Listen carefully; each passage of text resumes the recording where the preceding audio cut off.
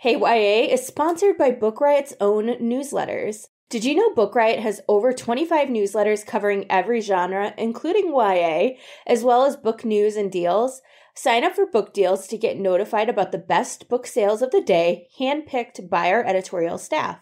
There's also Today in Books, our daily newsletter summing up the most interesting headlines from the book world every day. And don't forget, of course, What's Up in YA, which covers everything new and interesting in the world of YA, written by me, Kelly Jensen. We've also got newsletters for horror fans, romance fans, YA lovers, obviously, mystery thriller aficionados, and more. Just go to bookriot.com/newsletters to sign up for the newsletters that are most interesting to you.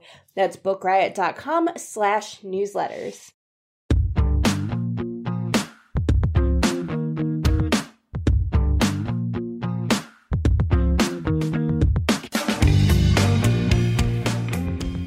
Welcome to Hey YA. From great new books to favorite classic reads, from newest news stories to the latest in on-screen adaptations, Hey YA is here to elevate the exciting world of young adult lit.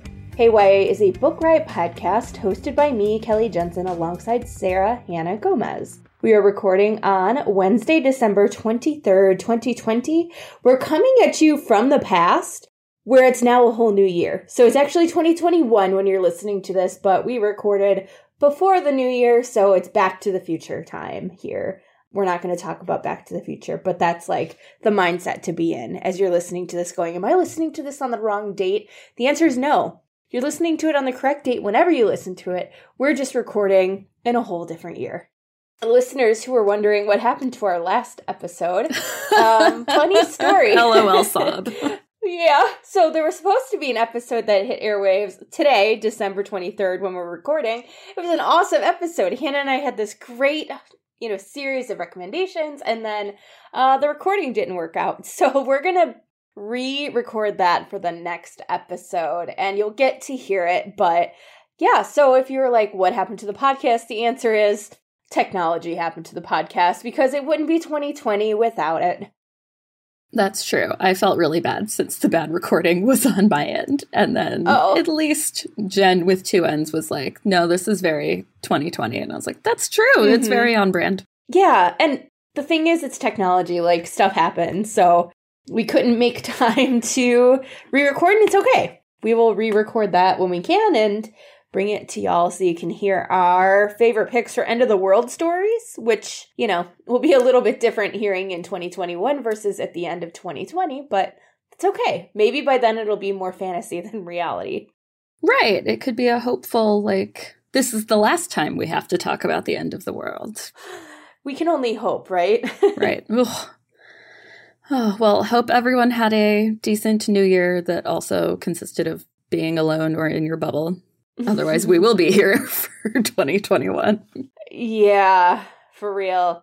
I mean, I feel everybody's hope and excitement about a new calendar page, but at the same time, I'm also realistic in being like, it's going to be more of the same. So buckle up, buy some more puzzles and books, and settle in for the long haul. Part 2. That's true. Part 1, actually, because I never stopped, but it feels like a part 2. Right.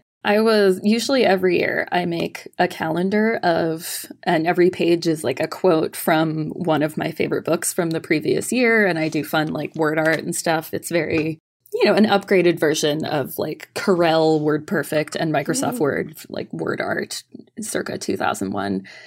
And didn't have time this year and was like, well, I guess I need to go to the store and buy a pre-made calendar with the same 12 Monets. And then I was like, I don't even need a calendar because I don't go anywhere or do anything. As long as I remember the day the semester starts and don't skip the class I'm teaching, nothing really matters, which is tragic. Have you seen that meme going around, what was the most useless thing you bought in 2020? And it's almost every answer has been a calendar or a planner. And I keep thinking the same thing. It's I bought a calendar. I bought this goal planner. I was so excited. And I was really successful with goal stuff. But the calendar, on the other hand, it was it was so pointless. I didn't need it. And very much as long as I know it's Monday and I'm working that day, it's fine.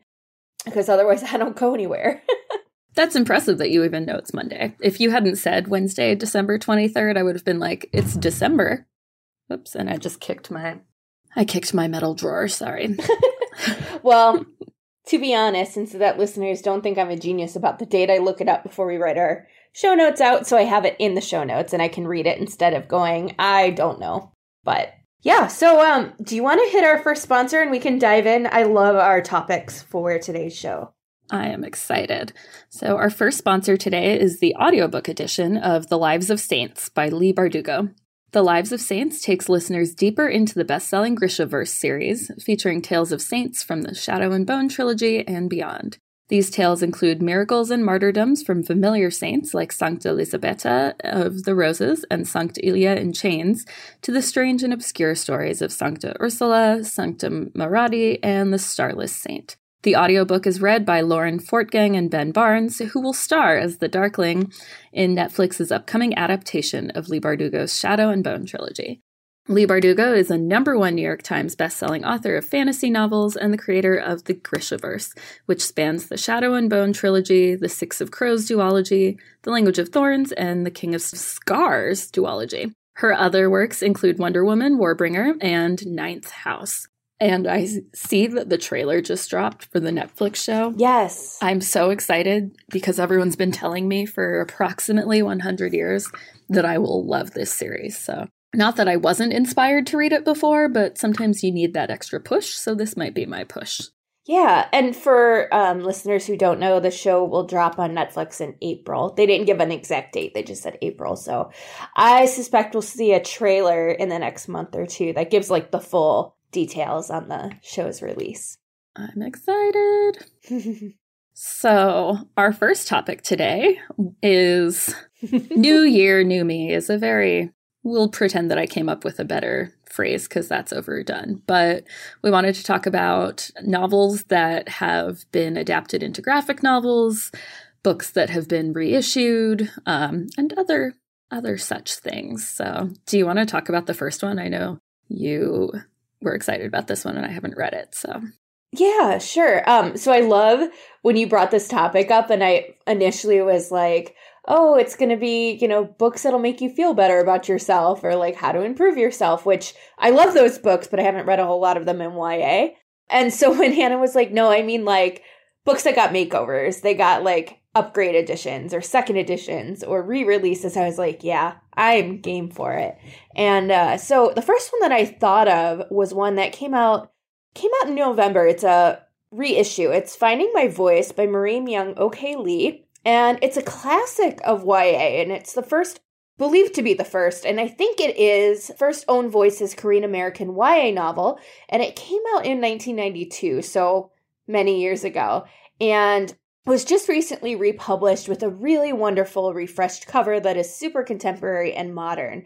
I hadn't read this one before the reissue, and I was really excited to do that and really pleasantly surprised how much it held up. It's a slice of life story about a girl who struggles with the expectations of her immigrant Korean American parents and also her desire to fit in as an Asian American teenager.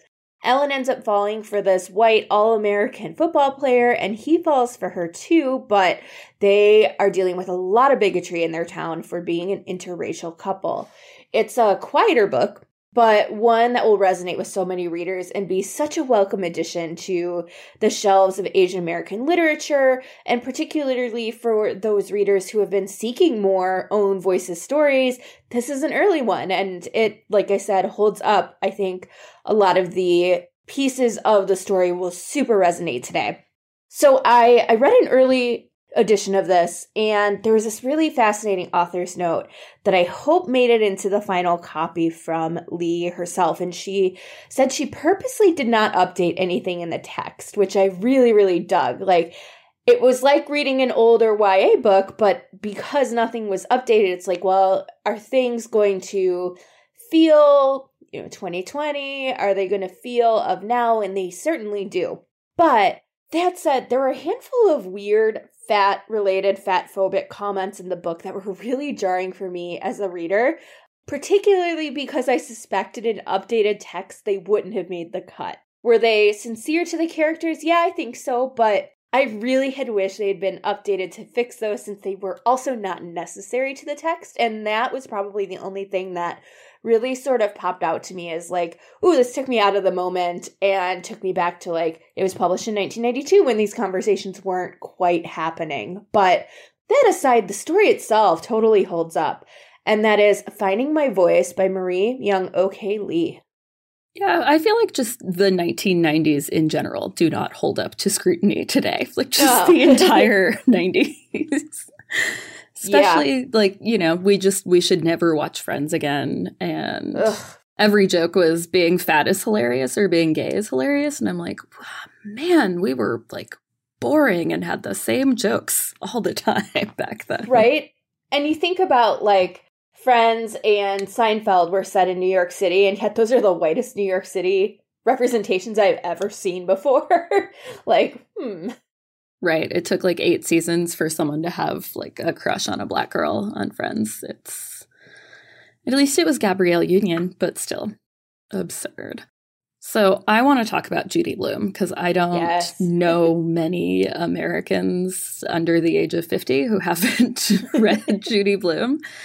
One thing I really respect about her, because there are some other longstanding beloved authors who have updated things that I think are more problematic, but Judy Blume is another one, kind of like the author of Finding My Voice, who's like, my books were written when they were written. They sound like when they were written, you know, that's what they are, take it or leave it. But knowing that she's, you know, the period person and the sex person and, you know, she's many people's first foray into that, she said the one thing she has updated as her books have been reissued is methods of birth control and menstruation products, which I think is really smart because I know when I was reading Are You There, God? It's Me, Margaret, it was until very recently that I was so confused by this whole a belt to hold your pad thing. I was thinking that. I was like, I remember when I first read it and reading the belt thing and being so confused about it. Like, oh, that sounds awful. Like, why would you do that? Right, because we were reading it in a time when like studded belts and chokers were like a thing, right? And I was like, you wear that under your pants? But then like, what if your pants are too loose and you need a belt also for that? Like, could not make sense of it. And I finally, like, in the last few months, like, saw for the first time a photo of what those belts looked like. And of course, it was not like a big chunky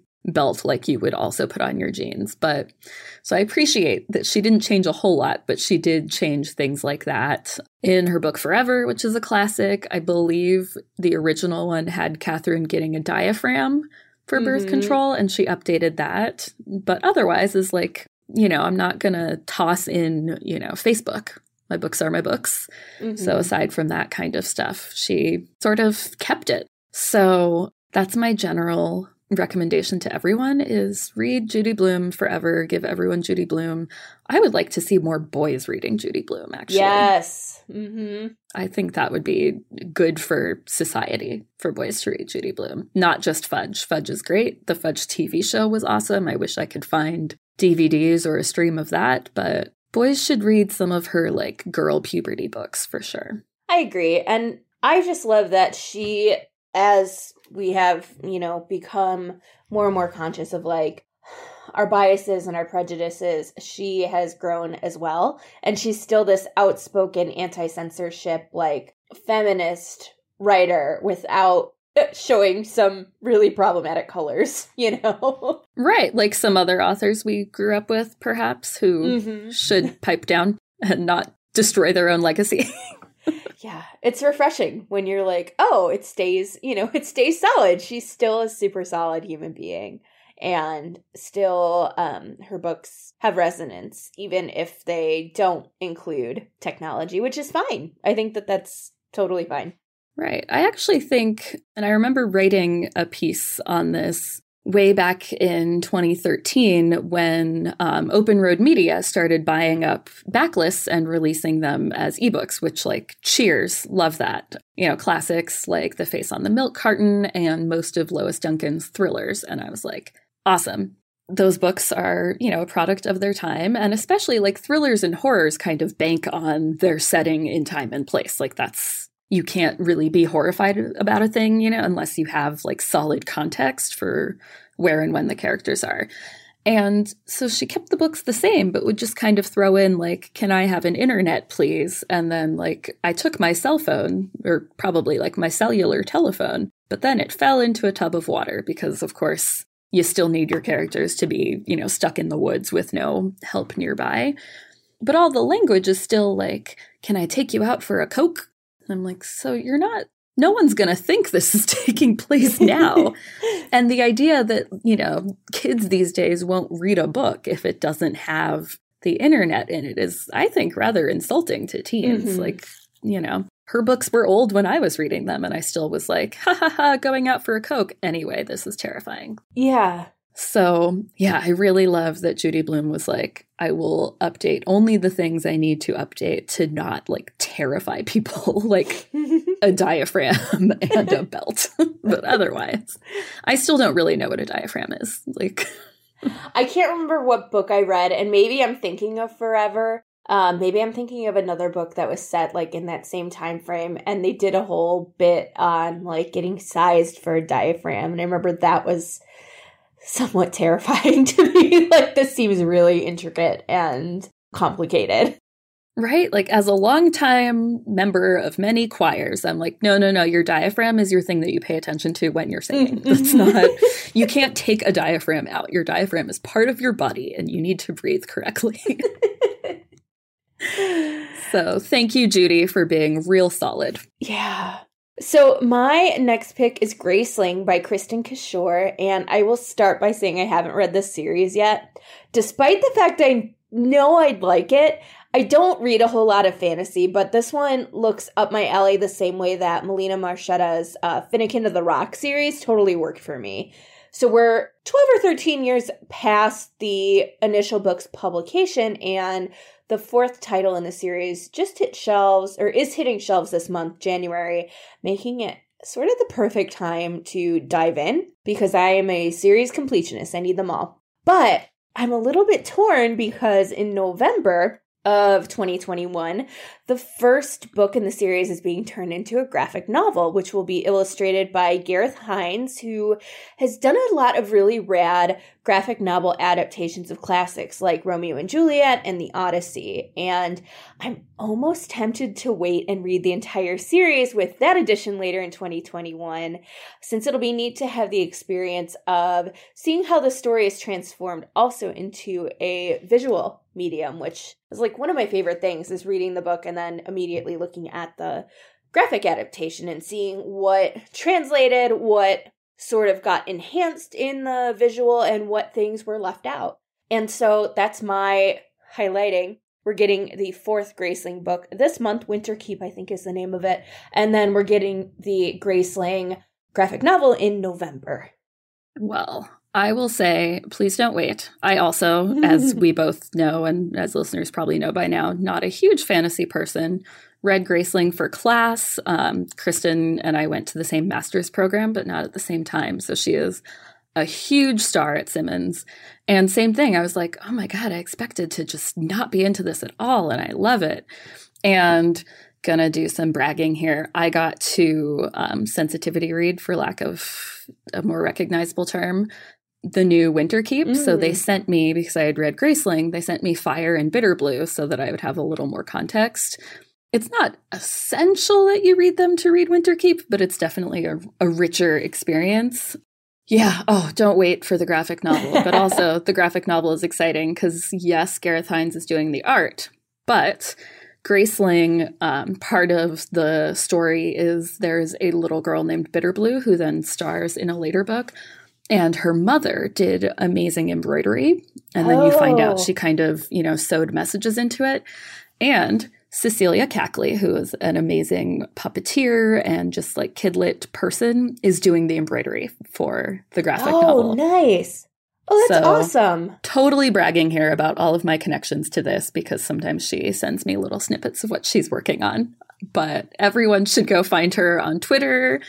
And yeah, so don't wait. But also, I really hope the graphic novel does well so that we can get the full series, because I think, I suspect they will all be amazing, just like the series. So sorry, I'm like editorializing a lot here. No, I had no idea. And like I said, my knowledge of the series is that I'm pretty sure I'll like it, and that's about it. Yes. So any extra context like that is always nice, not just for me as a selfish listener and selfish reader, but I think anybody who's listening and is like, I don't know if I'll be into the graphic novel, like getting those details can be like, oh, I'm totally into it. Yeah.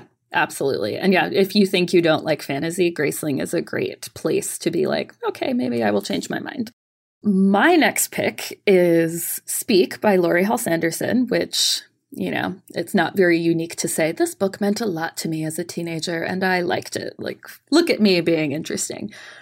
But the graphic novel came out 30 years ago in COVID time, but I think just 2 years ago in linear time, 2 or 3, 2. So it's illustrated by Emily Carroll, who does these amazing kind of, like, I don't even know how to describe them, sort of gothic, semi-creepy, but not moody, let's say. So she did the illustrations for it, and Laurie came to the Tucson Festival of Books the year it came out.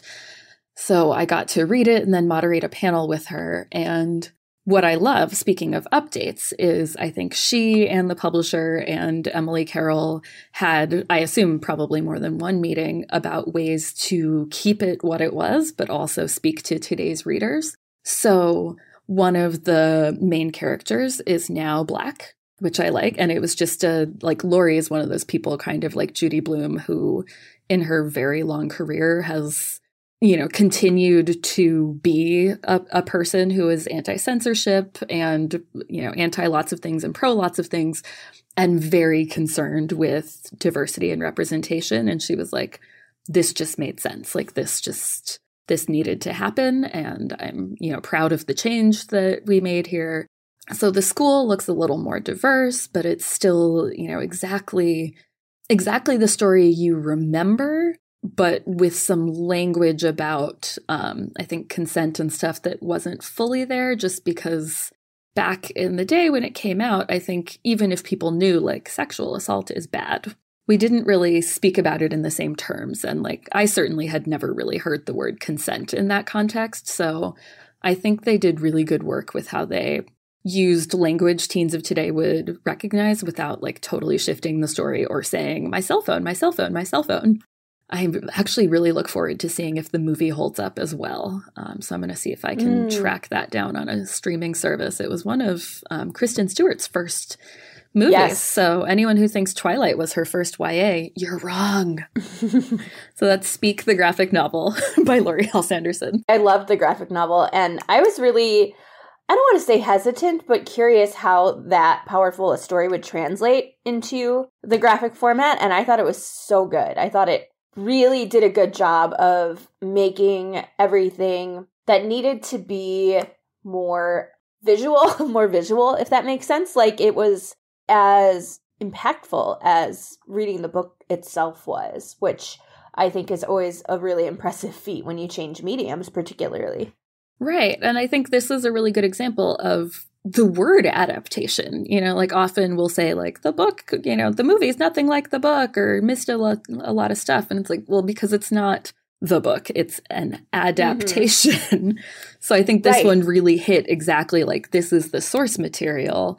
I'm not going to be exact because, you know, ideally any work of art, like, needs to be what it is and cannot be perfectly translated. So I think they did really good work with adaptation.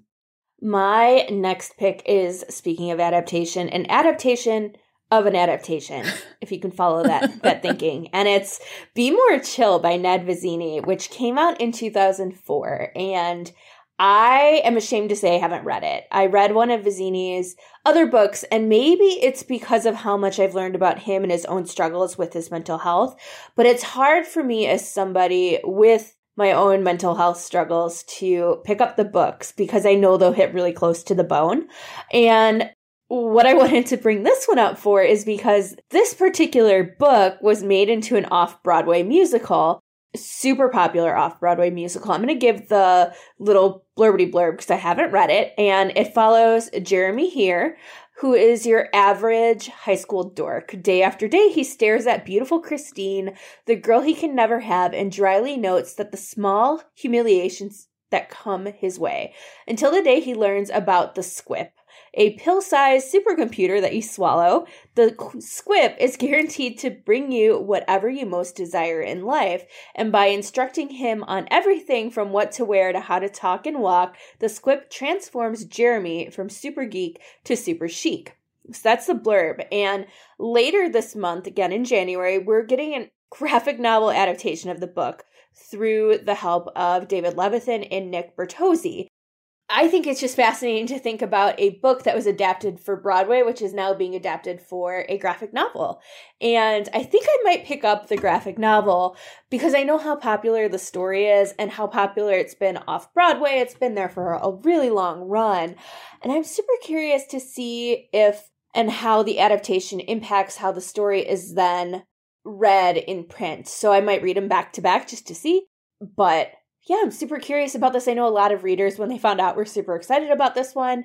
And that is Be More Chill by Ned Vizzini.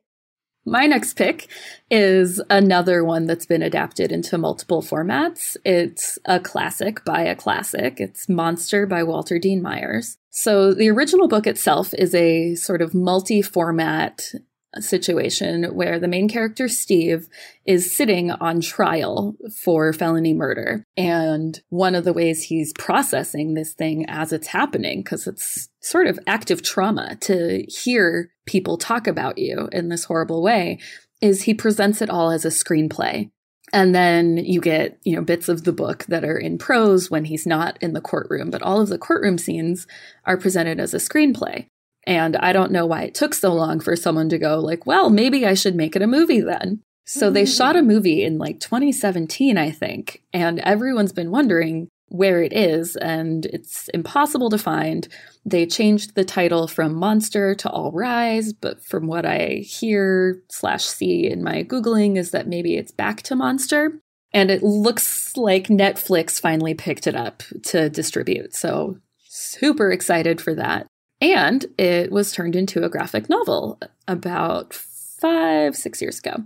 I haven't gotten my hands on the graphic novel yet, but the illustrator, Dawood Anyabwile, seems, I've read some other books that he's done work for, so I know he's solid, so I'm sure it's good.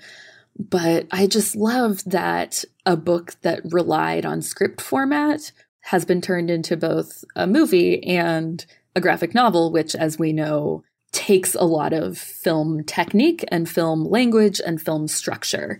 A good graphic novel, we use a lot of the same language when, writing academically about it. And that's kind of how you teach people to read film or read graphic novels, based on their understanding of the other.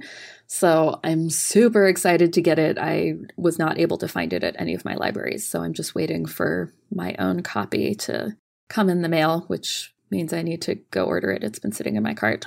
But super excited for all of the forms of Monster by Walter Dean Myers.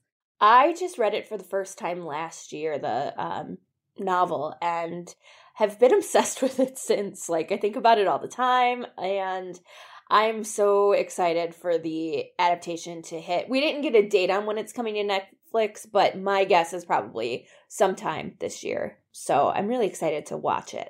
I'm going to do 2 quick back-to-back picks for my last 2. The first is Long Way Down by Jason Reynolds, which I know we've all read the incredible novel, and for good reason. It's such a gut punch, and since it's told in such a tight timeline, there's just so much to dig in here. And I particularly like that there are a lot of theories about what is going on in that elevator. And I haven't yet picked up the graphic novel, which is written by Reynolds, illustrated by Danica Novgorodov. And I suspect the novel's intensity and the sort of what is really going on are maybe even more captivating in the visual format, because I suspect a book like that just works perfectly as a graphic novel. So one I'm planning to pick up over my break in the next week, and that's Long Way Down by Jason Reynolds. And then the final one I want to hit on just very briefly is Sloppy First by Megan McCafferty. And I did a whole episode on this book, Hey YA Extra Credit, with author Christina Forrest, which I'll link to in the show notes. But I love that this series is getting re-released in 2021 in honor of the book's 20th birthday, which is wild to think about because I read these as a teenager. And they're getting a fresh look. I will say, because of nostalgia, which I hate even admitting, like, I love the original covers a little bit more than the new ones, but I think new readers, particularly today's teens who have really grown up with illustrated covers, will connect with them a little bit more than they might the covers that I connected with as a teenager. And they start hitting shelves in May, and that is Sloppy Verse by Megan McCafferty. Oh, I loved those books so much. I'm also curious about the updates because one of the sequels deals a lot with the aftermath of 9/11. So I'm like, what's going to happen there? But I'll totally pick them up anyway. I made a Marcus Flutie shirt once for the first Tucson Festival of Books because she was coming. She said she liked it. And I managed to confuse people so much. My roommate was like, I have been Googling all day and what is Chaos Called Creation? I can't find like their MySpace or what. And I was like, I'm not a real band. I win. So very proud. I wish I still had that shirt, but it fell apart. I will say I have a very early copy of Long Way Down, the graphic novel. I still haven't read the original. And I know the graphic novel has changed because my copy is like watermarked and has notes on it, but I was really lucky to get it anyway. And it already looks beautiful. Like it looks like it was all made on watercolor paper. So you have that little texture. Ooh, nice. Oh, it's amazing. So I'm sure it is just getting better in its final copy. So my last pick is going to be one that's not technically YA, but just about every high schooler reads it. It's the short story The Lottery by Shirley Jackson. I have not picked up this story in many years, and her grandson did a graphic novel adaptation, and I was like, well, I'll just see what it's like for someone who remembers the impact of the story and the very bare bones of the plot, but not any of the details or quotes. The graphic novel is also very, not even scary, but disturbing. It's a lot. There are a lot of panels with no text. So you get this sort of stark, small town, country, like a rural town, country town.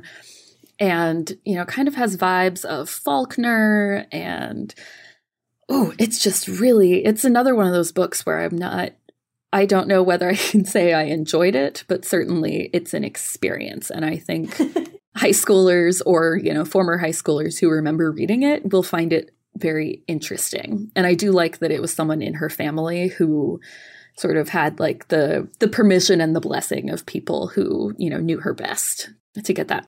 So that's The Lottery by Shirley Jackson and art by Miles Hyman. We're going to hit our second sponsor before diving into our next topic, and that sponsor is the Faraway Collection. Best-selling authors take classic fairy tales out for a new spin. Follow the path and see where it leads as evil queens, charmless princes, and star-crossed lovers branch out in exciting and enchanting new directions.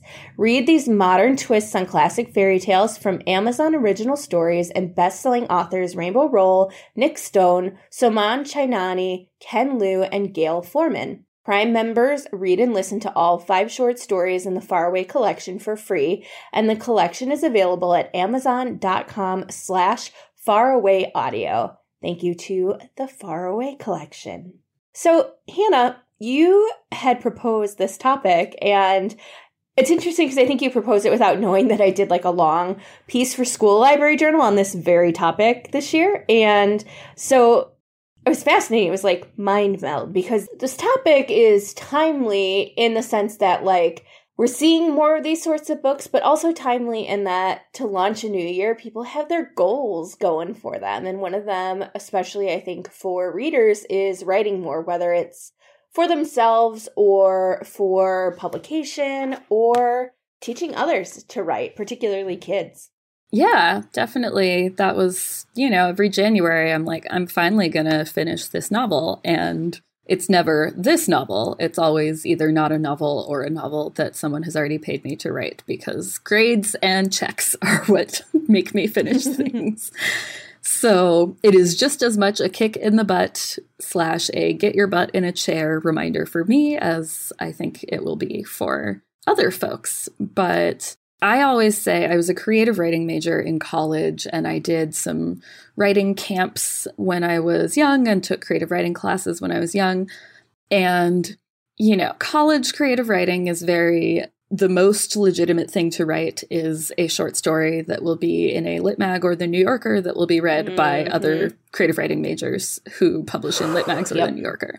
And I, for one, the best writing classes I've ever taken or workshops are from writers who write for children, young adults, or who write genre fiction. They know how to finish things, and they know how to make a career of writing.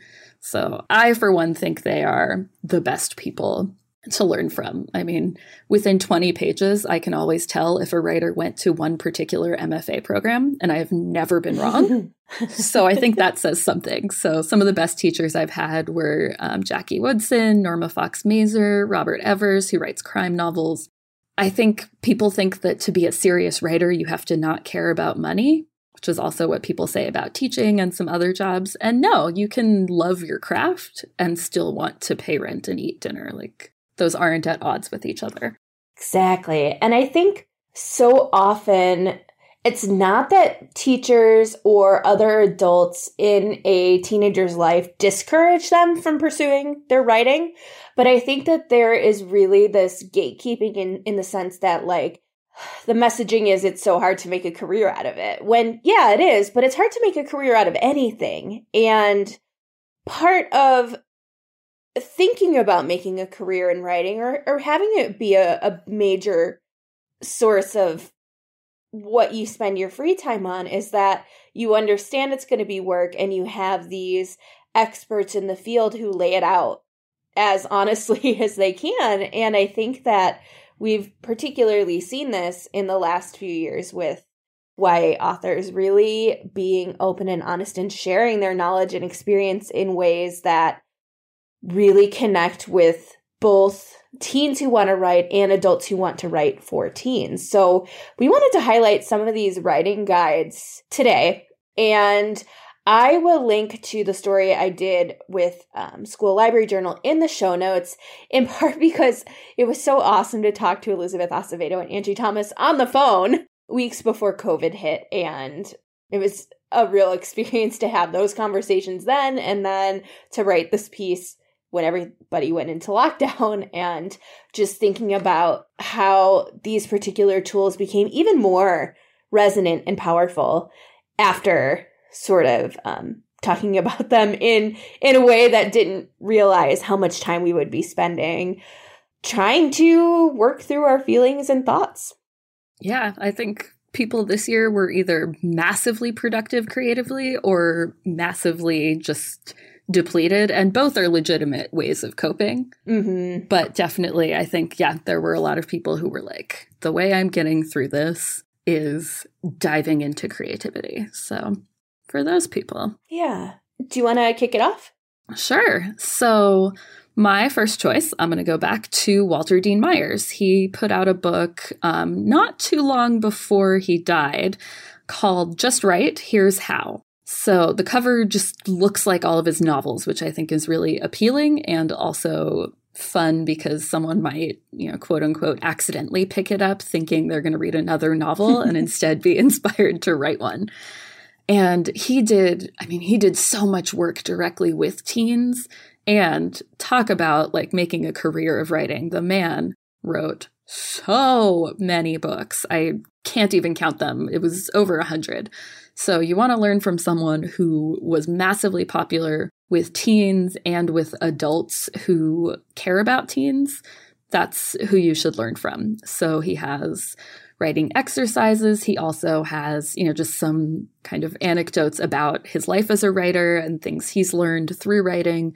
So it's sort of like a writer's memoir and a how to write, which I think is the best type of writing book to read, is someone who sincerely continues to learn all the time, not just go, I'm the expert at writing, you can try to emulate me, but really, meh. So that's Just Right, Here's How by Walter Dean Myers.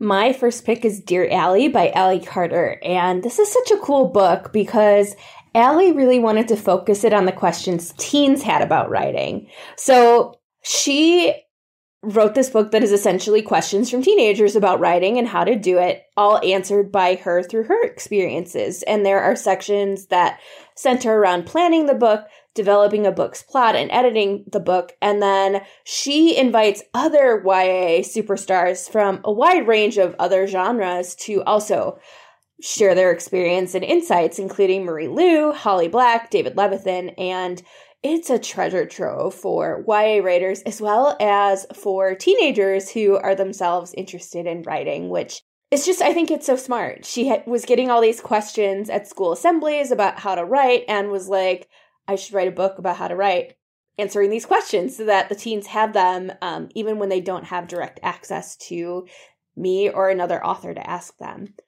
And that's Dear Allie by Allie Carter.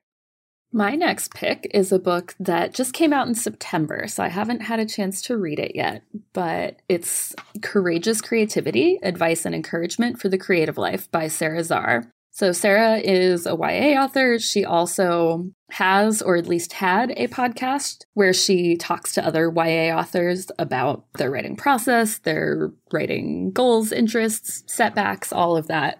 So it only made sense that she would put out a book about it as well. And one thing that's nice about this is it really is encouragement for the creative life. So all kinds of art, all kinds of creativity. It gives some exercise, some encouragement. It just kind of helps you process maybe what might be standing in your way of your creativity or what keeps you moving forward or whatever it is. It gives you kind of different methods for getting past your roadblocks, whether they're internal or external roadblocks. So that's Courageous Creativity, Advice and Encouragement for the Creative Life by Sarah Zarr. My next pick is Elizabeth Acevedo's Write Yourself a Lantern, and I'll start by saying you do not need to know or love the Poet X to get a ton out of this writing guide, but given how ubiquitous that particular YA verse novel is, chances are that's a big selling point for this writing guide. It's a great one to pair with the book, and it's a journal with lines from the book, as well as prompts that come from Xiomara's own life and experiences. And it's packed with quotes to encourage free writing and inspiration. It's less of a guide and more of a tool for getting creative, and it's beautifully designed. I flipped through this, I got a copy of it, and it very much was like encouraging teens to just free write, whether or not like writing and publishing is something they want to pursue, but instead like get your feelings out there, get your thoughts out there. And that is Elizabeth Acevedo's Write Yourself a Lantern. Such a good title. Everyone should read The Poet X just because, but I see your point. Oh, totally. Yeah, totally. No, for sure, read the book, but if you haven't read the book, you can still get something out of the journal. You're definitely still allowed. My next pick is one that I'm really excited about, both for its concept and its content, is Foreshadow, Stories to Celebrate the Magic of Reading and Writing YA. So it's edited by Nova Rensuma, who I know you adore, and Emily XR Pan. So they started a sort of online lit platform called Foreshadow that was partly the authors you know and love from YA and partly new or newer voices.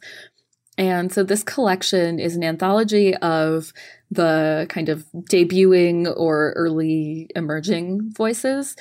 So it's their stories, but they're accompanied by a piece from a big name YA person talking about why that story works.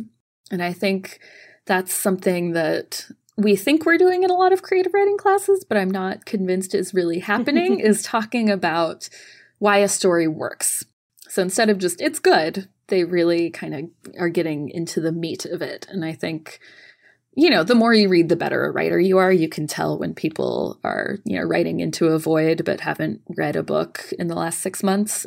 So I think this is a really great way to give everyone new writers to enjoy and to start following, and also to explore why really established writers, what they can pick out in those stories, since they obviously have figured something out if their careers are doing so well. So really excited to pick that one up. It's another one in my cart that I need to check out.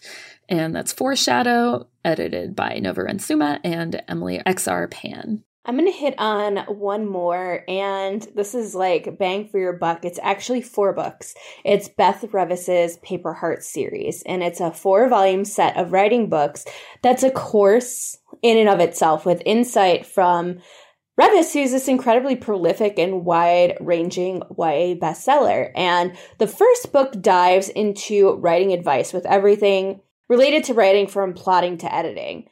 The second book then dives into advice about publishing, which for anyone who wants to go that route is going to be a game changer because there are a lot of resources out there, but a single tool to help you navigate the process is priceless. The third volume is all about marketing and selling your books, which is something that so many writers, I should say all writers maybe, are expected to do, even though it's not something you necessarily learn how to do. Like, marketing is not the same as writing the book at all.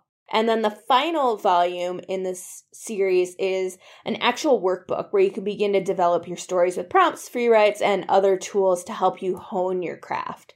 And so if you want like a master's level course in writing and publishing and marketing, you'll want to pick up Beth Revis's Paper Hearts series. And it's just Paper Hearts Volume 1, Paper Hearts Volume 2, etc. What do you got? What are you going to round us out with? I'm going to round us out with someone who is a powerhouse and yet also fairly new on the scene. So I think that in and of itself is an interesting combination. And it's Find Your Voice, a guided journal for writing your truth by Angie Thomas. So this one is, like it says, a guided journal, which I think really works for people who are struggling with the get started bit. I know for me, I don't like writing at all. I love research, I love outlining, and I really love rewrites and revisions. I know for some people that's tedious, and for me that is just like I love it as like a writer and as someone who studies a lot. Like I just love figuring out what works. So if you are like me and you really don't find anything freeing about a first draft, I think this is probably a good choice because it's very step by step and still has plenty of blank pages for you to do whatever doodling or scribbling works for you. But I think for people who don't know where to begin, a guided journal can be really helpful, even if it's, one sentence according to the prompt, and then that just inspires you to go off on your own. I think, you've gotten your money's worth right then. So that seems like a good choice for other people who find themselves just staring at a blank piece of paper or a blank Word document. So that's Find Your Voice, a guided journal for writing your truth by Angie Thomas. And that's our show. We did a lot. We did. Thank you, everybody, for tuning in this week, the first episode of 2021. If you have feedback about the show, you can leave it on Apple Podcasts. That lets us know how we're doing, and it helps other people find us. Maybe in 2021, I can set a couple of goals for listeners, which would be leave reviews if you like them on podcasts that you like, and then leave reviews for books on consumer sites for books that you like. It really does help. Particularly with how algorithms work. Like, if you like something, scream about it, like, unabashedly. Thanks again to today's sponsors for helping make the show possible, and thank you to our awesome audio editor, Jen Zink, for making the magic happen. You can follow me, Kelly Jensen, on Instagram as Hey Kelly Jensen, and Hannah, what about you? You can find me on Twitter and Instagram as SHGMcLicious, and also on Instagram as BookishGirlFit. And we'll talk to y'all again in 2 weeks, and Hannah will be with you next week for an episode of Hey YA Extra Credit. See you all then. Until then, happy reading!